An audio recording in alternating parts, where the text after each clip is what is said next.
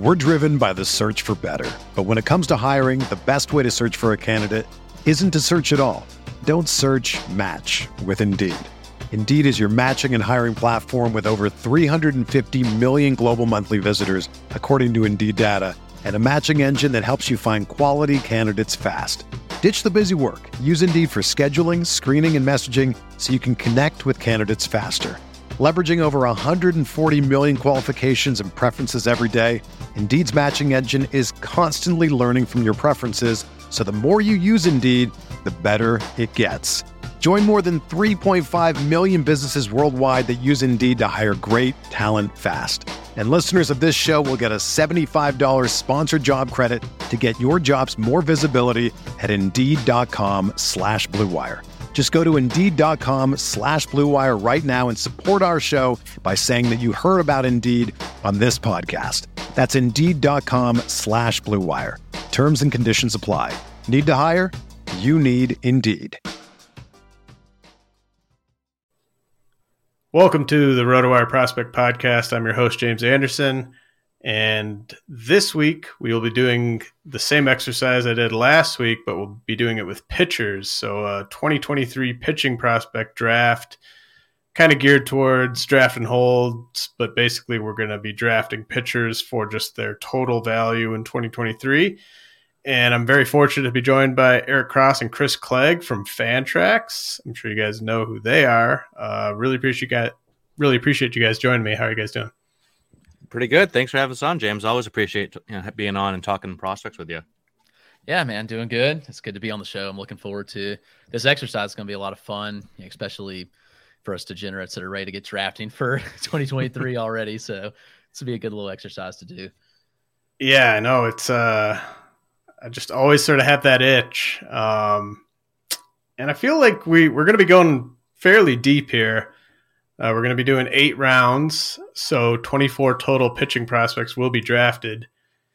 And honestly, kind of looking at the pool, feels like 24 is about as many pitching prospects as I would recommend being drafted total in a 50-round draft and hold league. It seems like kind of a weak crop. I don't know. Do you guys get that vibe at all? It seems like a lot of guys are either injured or are just graduating.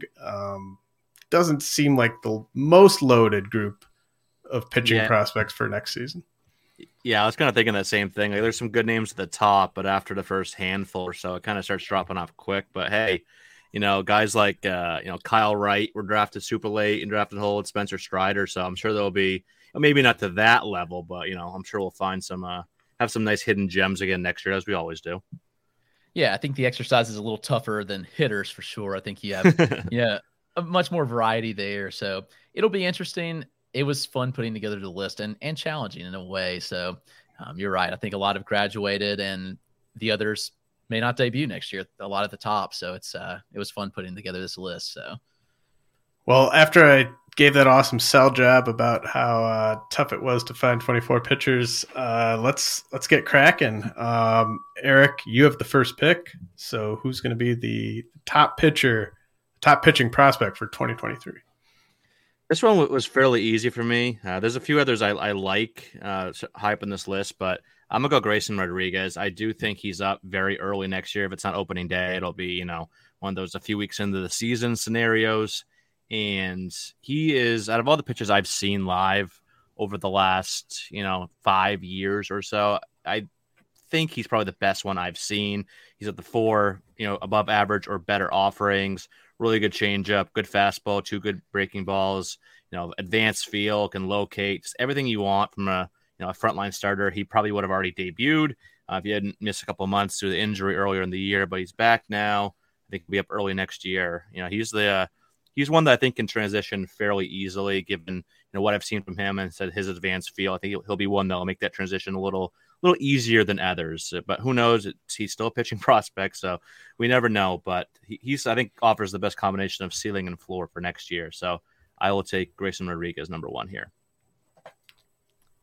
Yeah, I thought that was the right pick. The main concern, I think, with Grayson is not the stuff or the command or anything like that. It's He's at 65 innings for the year right now. So it's just kind of a matter of how many innings are you getting from him in the big leagues next season. Right. Do you think he's a candidate to go to the AFL? Do you think he's a candidate to kind of stack onto that 65 innings before the end of the season? I think so, especially with him getting back now, healthy again.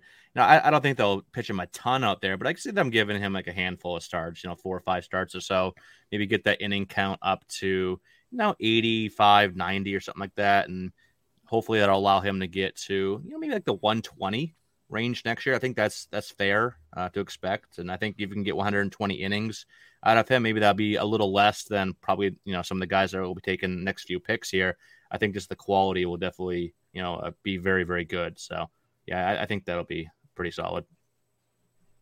Yeah, and I think or at least I've learned in recent seasons to not necessarily write pitchers off because of a perceived sort of innings cap necessarily. I mean, it depends on what the price is.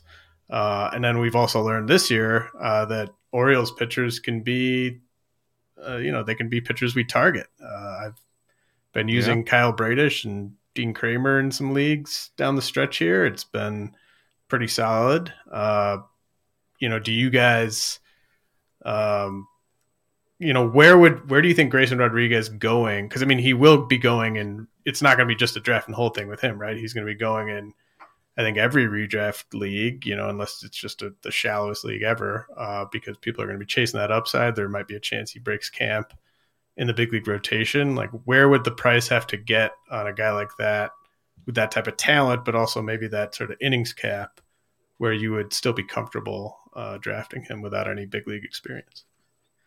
That's a tough spot. I genuinely have no clue where he will go.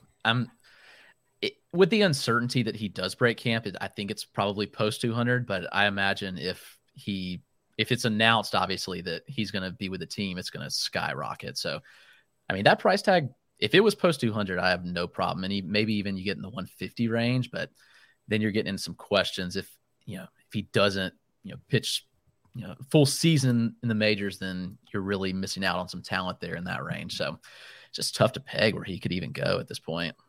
Yeah, I was going to say 225. That was kind of the first number that stuck out. And I think that's probably where he'll probably settle in, somewhere post 200. But yeah, I think like Clegg said, if, we get to like third week of March and it's looking like, or they announce it or it's looking like he's at a break camp, yeah, that's going to jump about, 40 to 50 picks or so. Yeah, I think sort of how he does in spring training will definitely shift his ADP significantly in one way or the other. But yeah, I mean, I think you guys are right on there. If it's post 200, even post 225, there's a argument for taking him there, I think. All right, we won't spend that much time on everyone, but I think I think Grayson kind of warranted that. So Chris, over to you. This was the first was easy. I had G-Rod at the top 2, and then after that came some debate, but I ended up settling on Hunter Brown as my number 2. With Brown, I still feel pretty confident that he has a rotation spot next year. I feel like he was pretty underrated, and for a while as a prospect, I think people finally started coming around on him. But you look at what he did this year, especially in the PCL, and how dominant he was. Of starters with at least 80 innings in the PCL, you had Hunter Brown that had a 2.55 ERA and Ryan Pepio who had 2.74. And then the next best ERA was a 3.82. I don't think people fully realize how hard the PCL is to pitch in, and he excelled significantly. We've seen the fastball. It's an excellent pitch. You've seen it on display in these 2 starts, mixes in the curve, slider, even got a changeup that he mixes in some. I don't think we've seen the changeup in MLB starts yet, but he does throw it some, as we saw in the minors, and a really well-rounded arsenal, pretty solid command. And I feel pretty good about him having a rotation spot. Despite Houston being pretty crowded, I still think he will pitch his way in and earn a spot. And I just can't see him going back down and starting in AAA next year, especially with the performance we've seen in the majors. And especially if that continues, I would be hard pressed to see them send down a 24-year-old like Hunter Brown. So I could see him getting regular run in the major league rotation and being a really solid starter at that. So I'll take Hunter Brown second. Yeah, no, I think he definitely was going to go high in this one. Basically the best sort of prospect eligible pitcher in terms of just big league track record so far, right? A lot of the, Lodolo's graduated and everything like that. So I think the biggest question will just be sort of, they're absolutely loaded in the rotation with young options, and, do they bring any veterans in? They don't really need to, but I think the fact that he's had this nice start to his career, we're kind of doing this with like a draft and hold in mind. I think if he stays healthy, you're at least getting, around 20 starts, even if they're not right away. What do you think about that one, Eric? Yeah, Brown was my number 2 as well. It kind of had like a little cluster here, like 2 through 5 or 6 or so. Yeah, Hunter Brown's been very impressive. I think to what Chris was saying with the the PCL, I almost take at least half a run off the ERA. Like if someone has like a 3.8, like the other I don't even know who that was, but whoever had the 3.8, that's really almost like a 3.3 or a 3.2, just like how hard it is pitching in the PCL or even the International League as well, but obviously more so the PCL. So yeah, what he did just standing out. It wasn't like he had a 3.5 ERA. Like Chris said, he had a sub 3 ERA. What was it, Chris? Around like 2.5 or whatever it was. Right, 2.5. So that is very, consider that like a sub 2 ERA. Pretty much. And with his strikeout ability, the walk rate can be, a little high, but not alarming. And he's got the stuff, and just a matter of, like you said, James, if he can get enough innings with Houston. I think he will. They got rid of Odorizzi. Who knows what they're going to do with Javier? I don't think they even know what they're going to do with Javier, from week to week, month to month. So I think he can get at least 120 innings or so next year.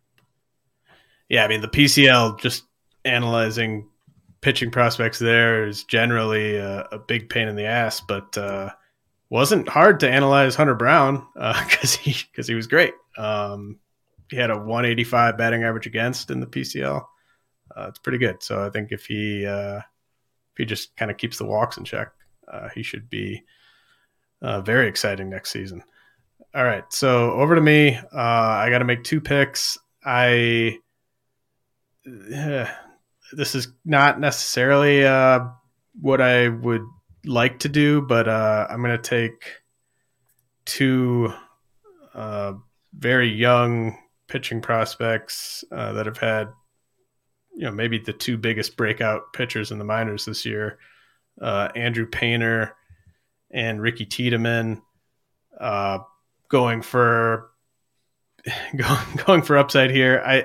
I do think the proximity on both is, they might debut sooner than maybe some expect. I think with both those teams, the Phillies and the Jays, there's a pretty clear path, I think, to getting those guys into those rotations.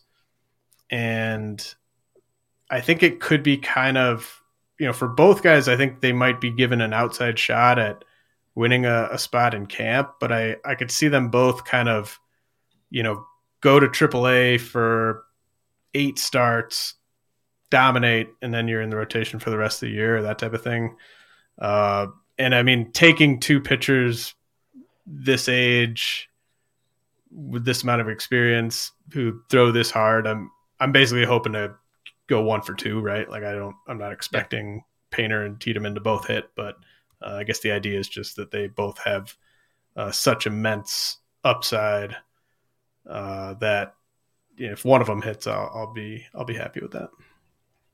Yeah, no, for sure. And some people might think that might be a little bit aggressive, but think back, this time last year, how many people would have said that it was crazy to think that they'd both be in AA by the end of, even by the middle of 2022. And I haven't just seen Painter, but I saw Tiedemann.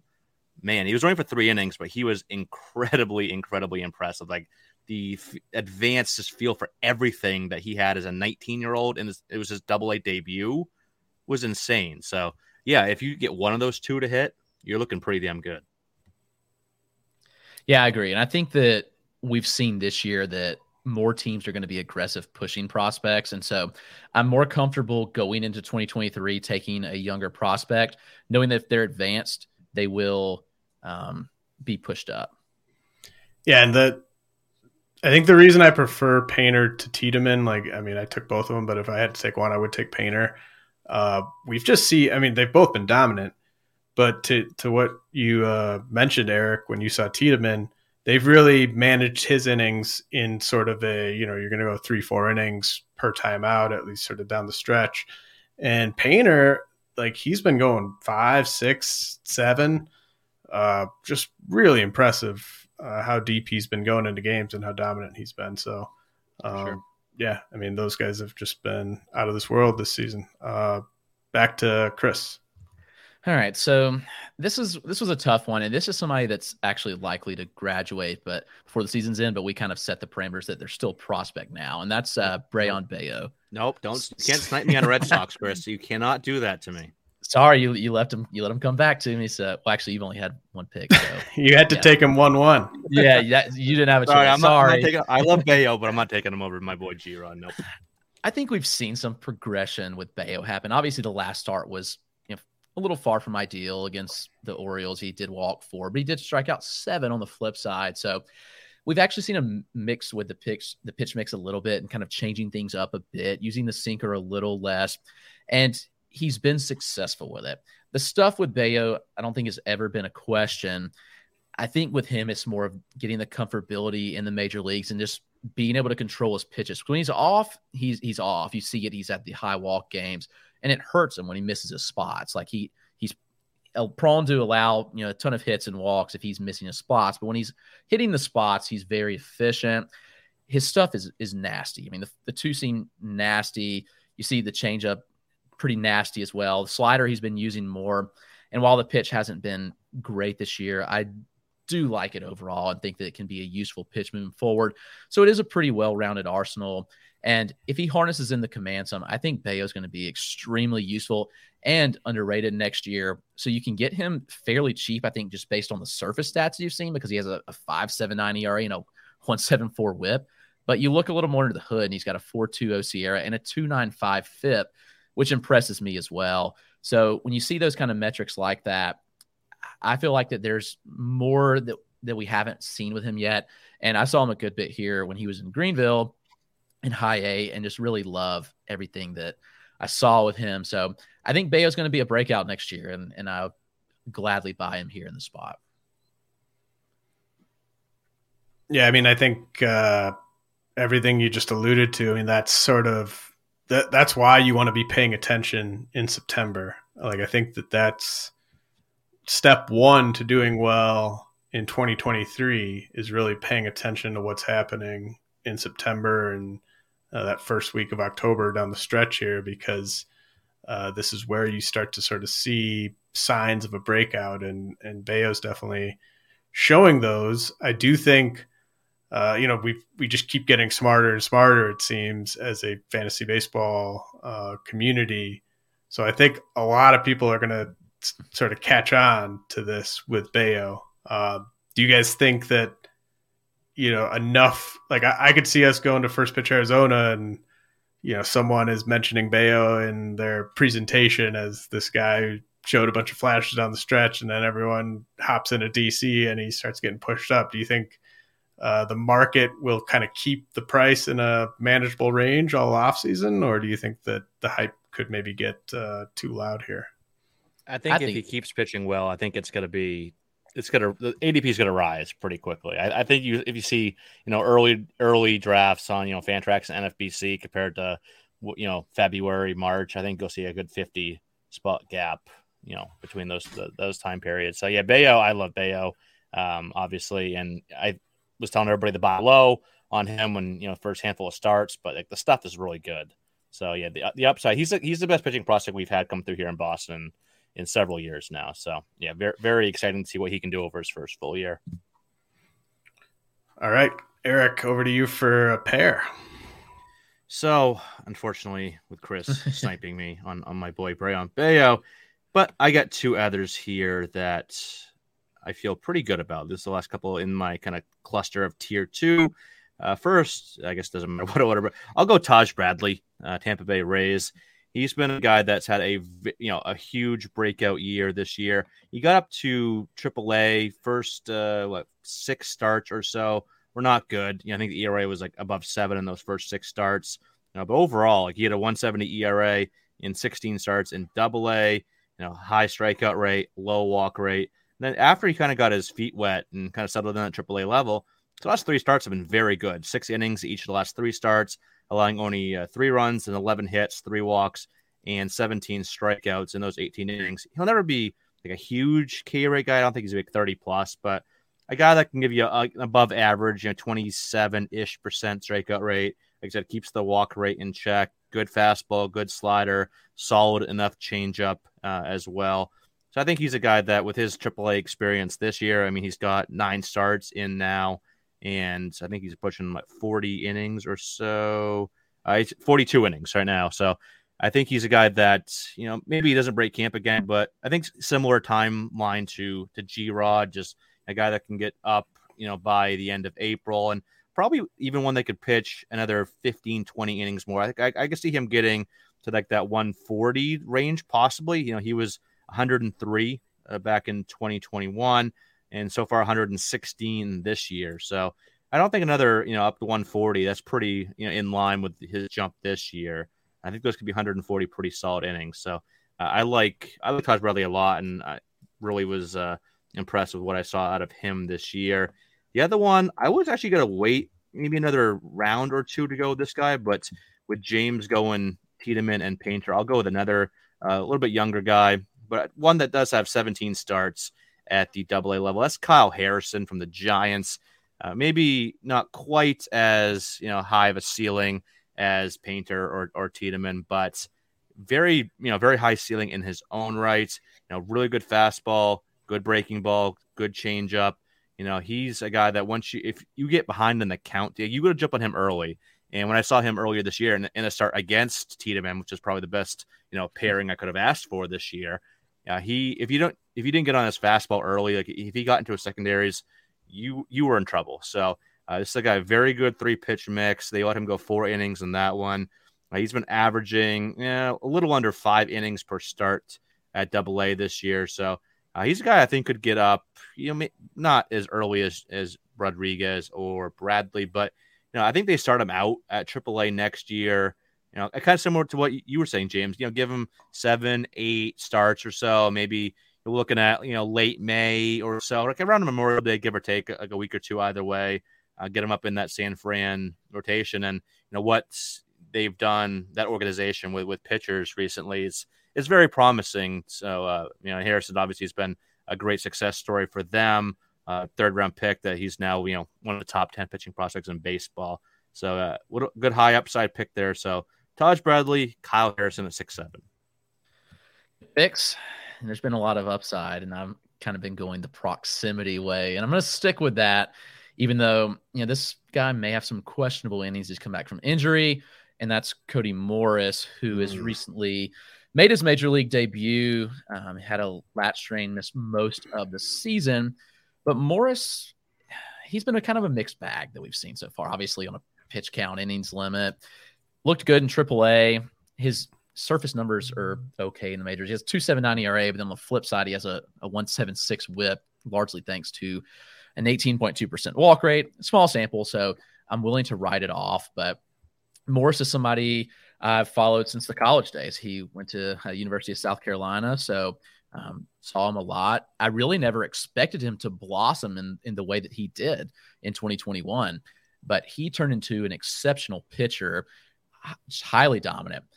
My only concern with him is the innings limit that we see next year, but I do think he's someone that could get called up and be on track. Like maybe they do send him out to the AFL to get more reps and innings, and next year may not be full go, but I feel like he's in the rotation and similar to what we mentioned with Hunter Brown, like a 20 start guy. And I really do like the stuff enough. And I think he's going to be an efficient starter and useful in redraft leagues next year. Yeah, no, I mean, I was going to take Morris with one of my next 2 picks. I think the fact that it'll be 26 next year and the fact that the Guardians just have so much awesome pitching talent on the way, and it's kind of a crowded mix already. They might be a bit more aggressive with sort of pushing him with those innings than, those the Phillies with Painter, or Jays with Tiedemann, or Giants with Harrison, or the Rays with Bradley. Like, Morris is 26, right? They're probably just going to happily take those 6 years of service time after this, and whatever's left, he'll hit the free agent market. But I like that. I like that he could be very affordable next year, depending on how he finishes the year, because he's shown really impressive stretches, I think, so far. It's just a matter of, what he walked 4 and like 3 1/3 yesterday. I mean, he's just got to throw more strikes, but just 3 starts in the big league. So yeah, I like that pick a lot. All right. I am going to sort of get back to my bread and butter with the proximity stuff. No more high octane teenagers here. I'm going to go with Kyle Muller. And I'm going to go with Ryan Pepiot. And obviously we've seen both of them in the big leagues. They've had some ups and some downs, and sort of similar in the fact that the control has kind of been their bugaboo when things have not gone right. But I love the strides that Muller's taken there over the past 3 months or so. I think he's really improved as a pitcher. The stuff is obviously there, and the frame to handle a bunch of innings is there. I think he's kind of emerging as a true starting pitcher, and we've seen how good Atlanta is at developing. I mean, they're good at developing everyone, but Spencer Strider, Kyle Wright. Kyle Wright had a lot of the same concerns as Muller, and he's had a breakout year. So I like the way Muller's trending. And then Pepiot, I have my doubts still about whether he has enough command and control to start, but the fact that the Dodgers have really kind of turned to him whenever they've needed a fill-in starter, and he's just the upside is pretty extreme with Pepiot if he were to throw enough strikes, because of just how good the changeup is specifically. I mean, he can be really dominant when he knows where the ball's going, which isn't all the time. But I think both those guys, I'm hoping for maybe 15 starts in the big leagues next year on a draft and hold roster. Those were both the top 2 on my board, so good picks. Yeah. I like them. High on mine as well. All right, before Chris makes his 4th pick of the draft, let's head to a quick message from our newest sponsor, So Rare. So Rare MLB is an NFT-based free-to-play fantasy baseball game played with officially licensed Major League Baseball cards. Sign up today at sorare.com/MLB and you'll receive 13 common cards to start your collection. Build 7-player lineups from cards in your collection and play weekly competitions with scoring based on real-life performance. Compete for rewards with other fans around the world. For more information on gameplay and to sign up, visit sorare.com/MLB. There's no better time to join So Rare than ahead of their postseason gameplay. We're driven by the search for better. But when it comes to hiring, the best way to search for a candidate isn't to search at all. Don't search, match with Indeed. Indeed is your matching and hiring platform with over 350 million global monthly visitors, according to Indeed data, and a matching engine that helps you find quality candidates fast. Ditch the busy work. Use Indeed for scheduling, screening, and messaging so you can connect with candidates faster.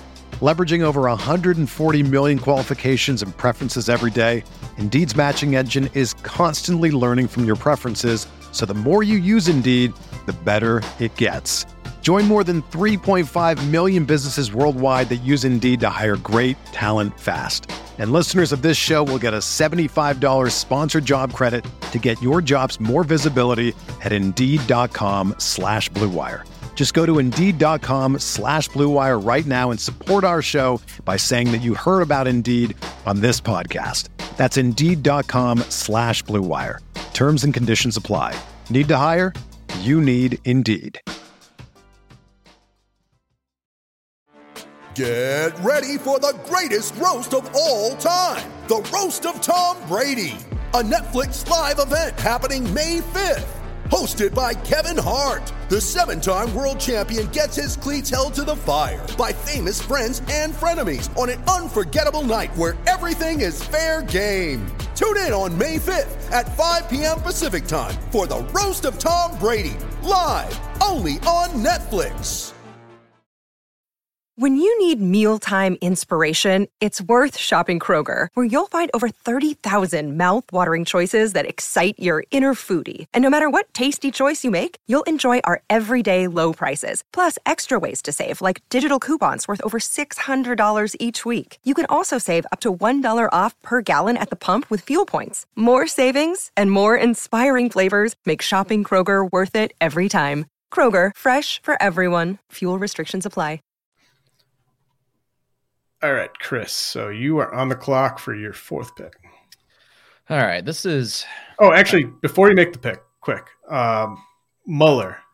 You are, as people who are watching on video can tell from your background, he's coming up for your squad. How do you think he figures into their rotation plans for next year?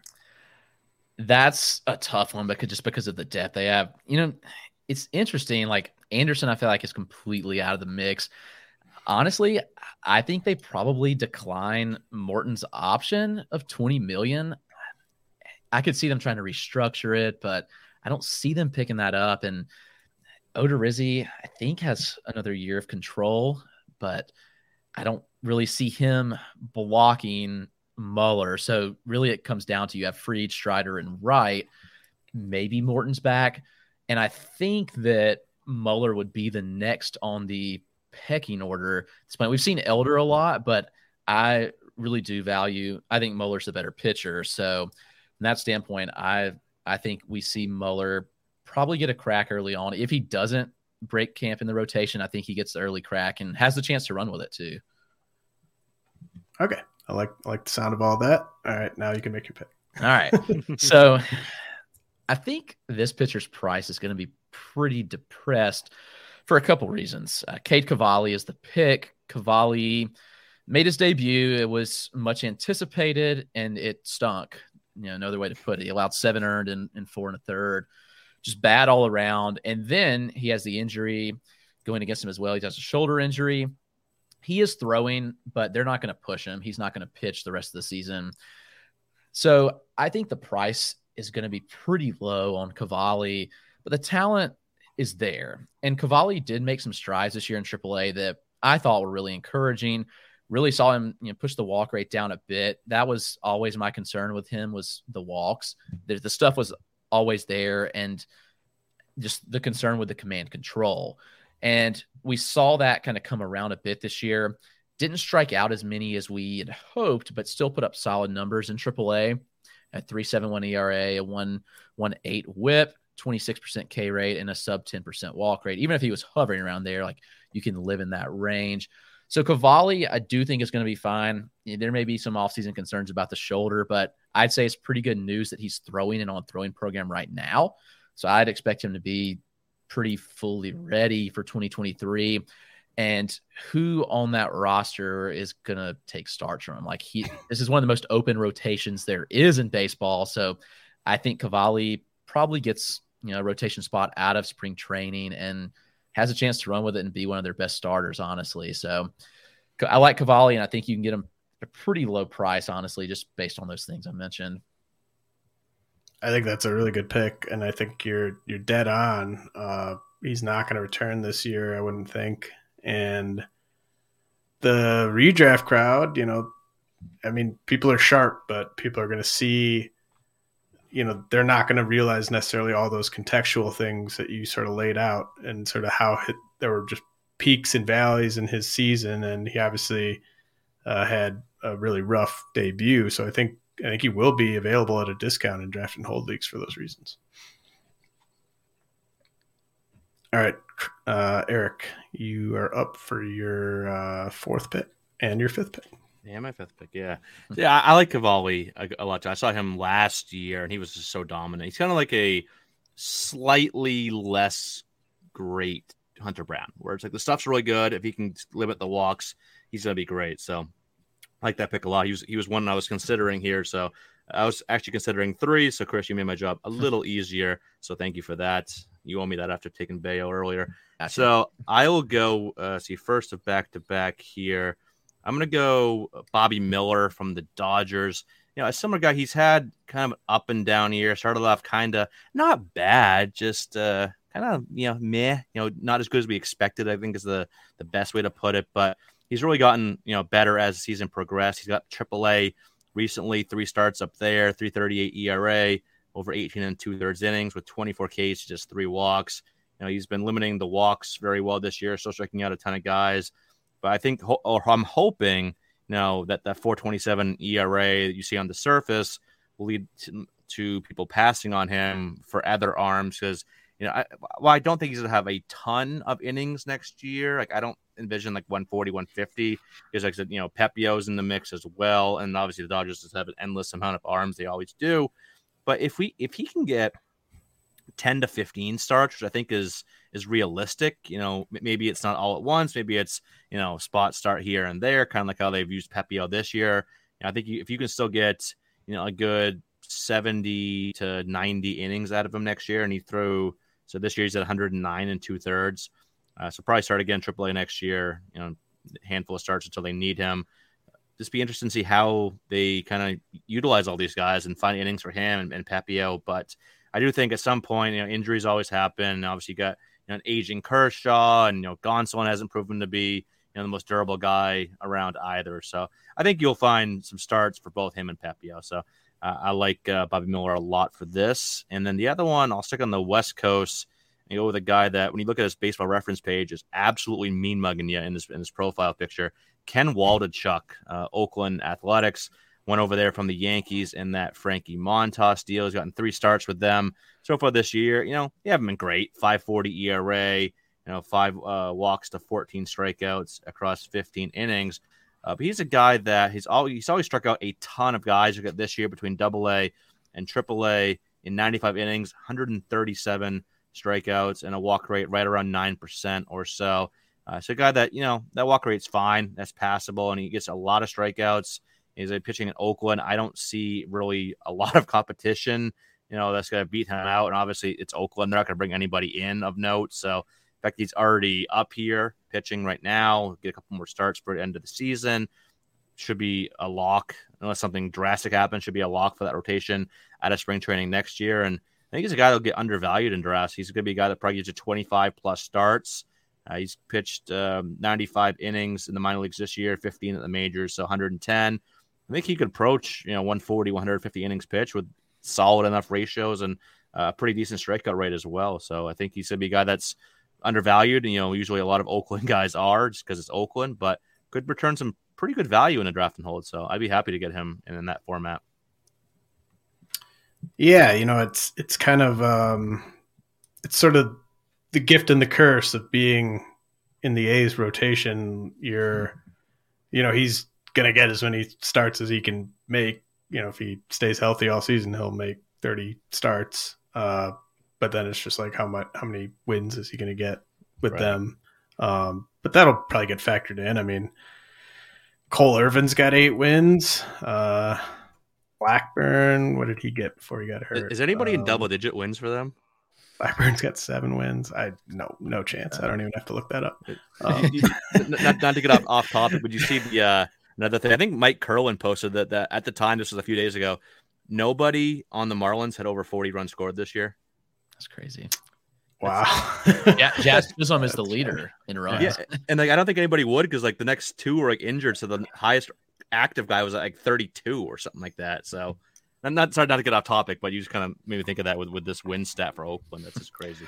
Well, I normally don't give a crap about pitcher wins in terms of how I'm organizing my board and stuff like that. But I've just noticed this season, even in leagues where I've got stellar ratios, I'm struggling in wins, and it's so annoying to be light in that category because it's a tough one to make up ground in. So I might overcorrect and be sort of biased against guys on teams like the A's and the Nationals and stuff. But I mean, you'd have to go back to. I mean, could you argue that Cade Cavalli and Ken Waldichuk, of every single pitcher we've drafted, like might have the best odds at 20 plus starts next year? I mean, it's probably just so wide open for those guys, right? Yeah, it's probably them, maybe Bayo, but yeah, there's definitely two of the top ones. Okay, so back to you, Chris.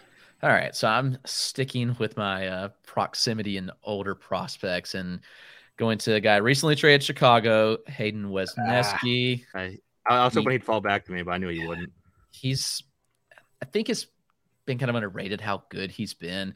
His first two starts when he was traded to Chicago in AAA were awful. 8 earned in 1 2/3 innings, and this next one was 4 earned in 4 innings. But his next 3 after that, he pitched 5 in each of those and only allowed 1 total earned run. So 1 earned run in 15 innings with 15 Ks as well. So you're looking at a guy who's going to give you about a strikeout an inning. He keeps the ball on the ground a lot.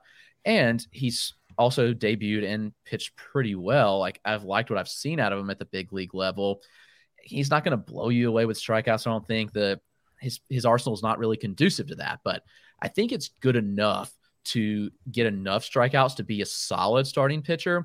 And again, I'm looking at rotations that just really have a lot of openings. And I see a rotation in Chicago that has very few starters locked in. I mean, is Stroman their number one guy, like, moving forward? If that's the case, like, there's plenty of room for guys. And I know they could go out and do some things in the offseason, but it's just wide open for Wesneski to really take a spot. And with everything I've seen so far at the big league level, it's just backed up what I thought of him as a prospect. And I think that solid arm that's underrated. So I think he's going to get plenty of run and starts next year in Chicago and be a pretty solid starting pitcher. Yeah, I like that pick a lot. I was definitely going to take him with one of mine if he were there. Yeah, I think he's I mean, even non-drafted in old leagues, like last pick towards the end of the draft, something like that, because he's going to make that rotation, I would think. And yeah, it's a good division. So yeah, I think it's a really strong pick. All right. Yeah, these are not the funnest picks to make at this point. I'm going to take Brandon Pfaadt of the D-backs with 1. That's P-F-A-A-D-T. That's how the cool kids spell fat these days. You know, he's got some stuff working in his favor. 155 and a third innings thrown this year so far between AA and AAA. So I mean, he's right up there with some of the leaders in the big leagues. Yeah, so that's going to be like pretty high for minor league pitchers. Yeah, I wouldn't be surprised if he's leading the minors in innings pitched. And we were talking about how impressive it was what Hunter Brown did in the PCL. Pfaadt's got I think he's actually got the exact same batting average against as Brown did, 185. Keeping the walks in check. So maybe not the highest ceiling, especially relative to some of the other guys we've taken, but I think he's ready for the full workload next year and full starters pitch mix. So I'm kind of hoping he's like a number 3 starter, that type of thing, long term for them. And then this next one, I might actually go against my pre-draft board here. All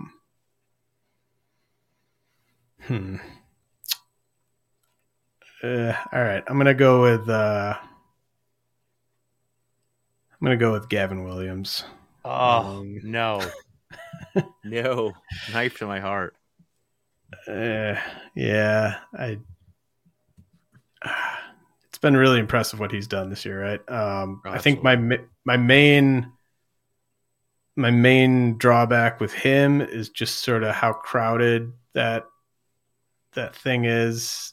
No AAA experience yet for him, but injuries happen, and I mean, I think he's pretty much big league ready. I know that's tough to say about a guy who's never pitched at AAA, and this is his first pro season, but I don't think he's got much more to prove down on the farm. And he's one of those guys where you just want him to stay healthy. And so I think if a spot opens, if he's pitching well at AAA, he could be up sooner than we expect. So I'll go with Gavin Williams at the Guardians. Extremely high ceiling. I think you could make a case for him as like a borderline top 5 pitching prospect for Dynasty, but I think he will debut at some point next year if he stays healthy. All right, Chris, over to you. All right, so I'm going against the grain of what I've done and taking kind of a more long shot but upside in Yuri Perez. Yeah.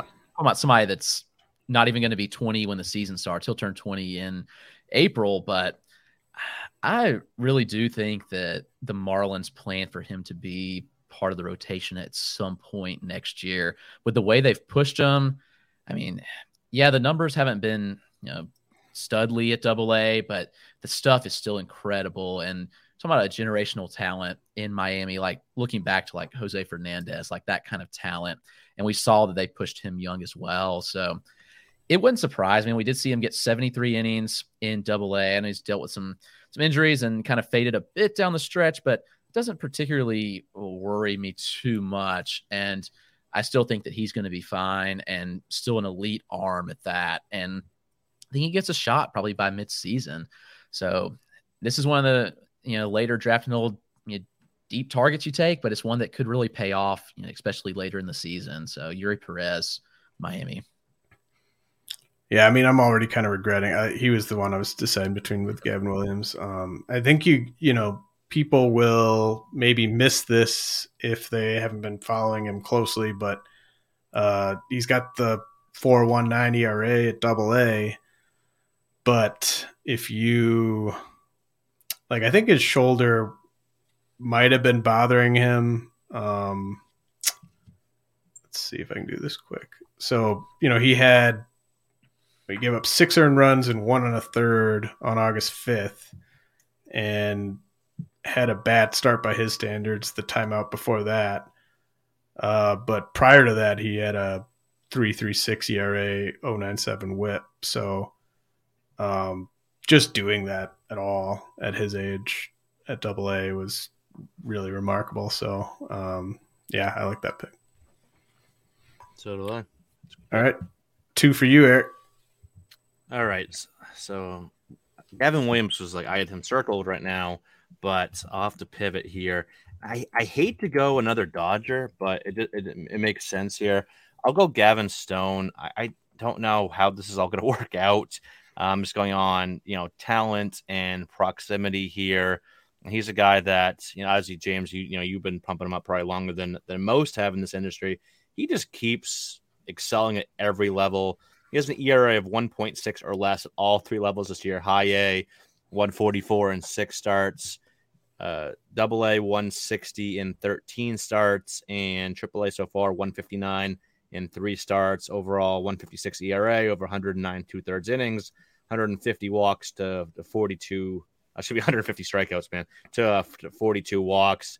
So I think he's another guy that probably is similar. Obviously, he got promoted with Bobby Miller, so they're on a similar timeline. So it kind of makes sense. Again, I don't know how this is all going to play out with the Dodgers. But again, like I said, there's a lot of injury risk in that rotation. So but at the point where you'd be looking to take him in a draft and hold, I think, even if you get 8 to 10 starts out of him, get, a good, 40 to 50 innings at that point, it'll probably be, around 40-ish. I think that's pretty solid value. So Gavin Stone there. And I'll go to Arizona for this next one here with Ryan Nelson, a guy that's made 2 starts already with the Diamondbacks this year and 2 pretty damn good starts at that. Combined 13 innings, 6 hits, 0 earned, 2 walks, and 13 strikeouts for a .62 whip. He's a guy that you look at his AAA season in the PCL at Reno, 26 starts, 5.43 ERA, not great. And the strikeout rate did dip a pretty sizable margin down from where he was at in AA. But, I'm still a believer in the stuff. And, the fact that he was always a big strikeout arm before this, you look at all of his K rates, back in the days at Oregon in college, and then, his 2019 professional debut in short season A ball at the time. And then last year, high A and double A, he just always struck out a ton of guys. He's, slowly been improving his strike throwing ability, lowering that walk rates over the last couple of years. That's been really encouraging to see. And, maybe the ERA and whip isn't great next year. Maybe he's more like, low to mid 4 ERA and, 1.2 to 1.3 whip type of guy. But I think he'll give you solid strikeouts and, plenty of volume. And, I think for where he'll probably get looked at in these draft and hold formats, I think people will look at the, hopefully he doesn't have too many good starts here to ruin that good value you'll get out of him.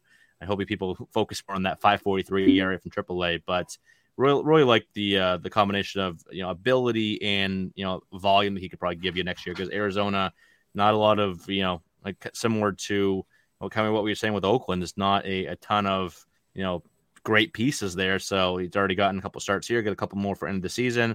Probably another guy that gives you maybe 25 plus starts in 2023. So I think he'll be a good value pick in draft and holds.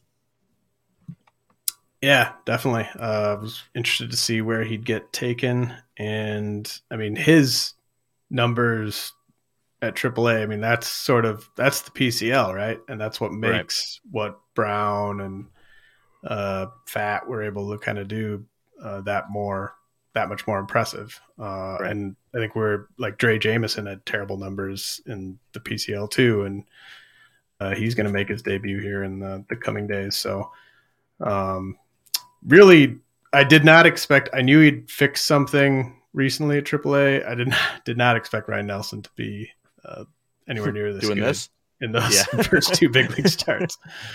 But here we are. All right. Chris, over to you for your second to last pick. All right. So I'm head up north to Minnesota with Louis Varland, who also recently made his debut. Seems like Varland's minor league season kind of flew a bit under the radar. He's been really good all year. He had a couple bad starts to begin the year, but in 20 minor league starts since May 1st, he has a 3.07 ERA. That's between double and AAA, with 124 Ks in 105 innings. So the innings are certainly there, running a 20+% K minus BB rate, good batting average against. And that's even with a fairly high BABIP, 331 BABIP against is fairly high for a pitcher. So Varland looked good in his debut as well. And while the arsenal's not overly flashy, he's pretty fastball heavy. He does, mix in the changeup, slider, and even a cutter often enough to be useful that I think he has the ability to stick as a starter.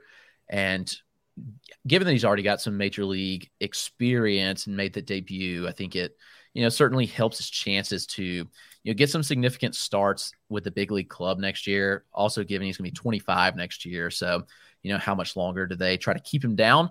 So Varland's one that I think could be an intriguing late round target. Nice. Yeah. His sort of second half run was so under my radar that it was an oversight and I didn't rank him on my last update. And then someone corrected me and I was like, oh yeah, he should definitely be ranked. So I rectified that. But yeah, I mean, great big league debut. I think the Twins seem to know what they're doing when it comes to developing pitching. So like that pick. All right. Time for my last two picks. Believe it or not, I'm actually having a hard time deciding between like four guys here. But it's always how it goes with these last couple of picks of these kind of four, projects. Extremely low confidence levels on all these guys. I want to make that very clear. All right. I think I'll just go with the guys I like the most. All right. Gosh, it's so hard. All right. I'm gonna take Freddie Tarnok with Atlanta, and I'm gonna take Robert Gasser with the Brewers. Oh, nice. I'd Gasser pretty high in mine as well. Yeah. Kind of opposite situations. Tarnok, I just love. the upside, there's a chance he just ends up in the bullpen, but and it's a really crowded situation in Atlanta, as we discussed with Muller. But I mean, I'd bet on Atlanta to develop him, get the most out of him. I think the strikeout upside is really high with Tarnok. And then Gosser, sort of, really nice situation. They just don't, unless Ethan Small really turns a corner, they don't really have any pitching coming besides Gosser next year. So you would assume their depth will be tested, and they obviously love him. I think he was sort of the kind of key piece in them wanting to make that Hader deal happen, and they pushed him really aggressively after getting him. So kind of a classic Brewers pitching development type of arm, and maybe not the highest ceiling, but I think he could get double-digit starts next year if he stays healthy. Yeah. All right, over to Chris. All right, so you mentioned this guy's name. He's making his debut on Thursday, and it's Drey Jameson. We've got a lot of Arizona in here. Right. And Jameson's been awful. There's really no other way to put it. So it's a kind of a last round type target in a draft and hold, but knowing that there's upside. And we have to wonder, like, how much the PCL really affected him. He's allowed a ton of home runs. He's had starts that are just horrific. So you may be asking why I'm drafting him. And it's just based on purely the upside that we've seen with him. One, he's shown the ability to go consistently deep in games. I mean, we've seen him go 7 innings pretty consistently, at least, 6 in a lot of his starts. There's big strikeout stuff. And while he hasn't shown it as much this year, especially in AAA, he's been less than a strikeout in inning in AAA, which is discouraging. The walks have certainly ballooned, and the walks have always been a bit of a concern with him. And I'm just taking the shot from the standpoint if he could rack you up a lot of strikeouts, and in a pinch in a draft and hold where you have so many injuries, and that happens in a draft and hold league. Even though you have 50 guys on roster, you need plenty of depth. And I think Jameson's going to get plenty of run with the big league club. And I think that's why he's debuting tomorrow, despite what we've seen from him. They want to see what they've got in him. So, next year for him is going to be, he's 20, he just turned 25. So they've got to see what they've got in Jameson. And I'm willing to see what he's got to in the draft and hold league, especially in the latter rounds, knowing, the upside that we saw him flash last year in high A and Double A, where he was absolutely dominant for the most part. And in Double A posted 35% strikeout rate. And while that's certainly going down, we just have to wonder, is it the pitching environment he's in the minor leagues? And if so, can that be improved? And will the numbers improve in Arizona? So I'm willing to take a chance on Jameson very late in game and draft and holds. Yeah, I think it's a good pick, and especially at this point in the draft. I mean, there's something to be said for taking someone who will pitch in the big leagues if he's healthy, right? Yep. Sometimes you'll take a guy I think I took Cole Winn in a couple draft and holds for this year, and that was a wasted pick. So he didn't pitch in the majors at all. And he was terrible in the minors. That was a solid pick at the time, though, coming off what he did last year. So, well, yeah. I mean, I don't know. We'll see. But yeah, I mean, Drey Jameson, he's going to pitch in the big leagues this year. Unless he's just absolutely terrible, he'll pitch in the big leagues again next year.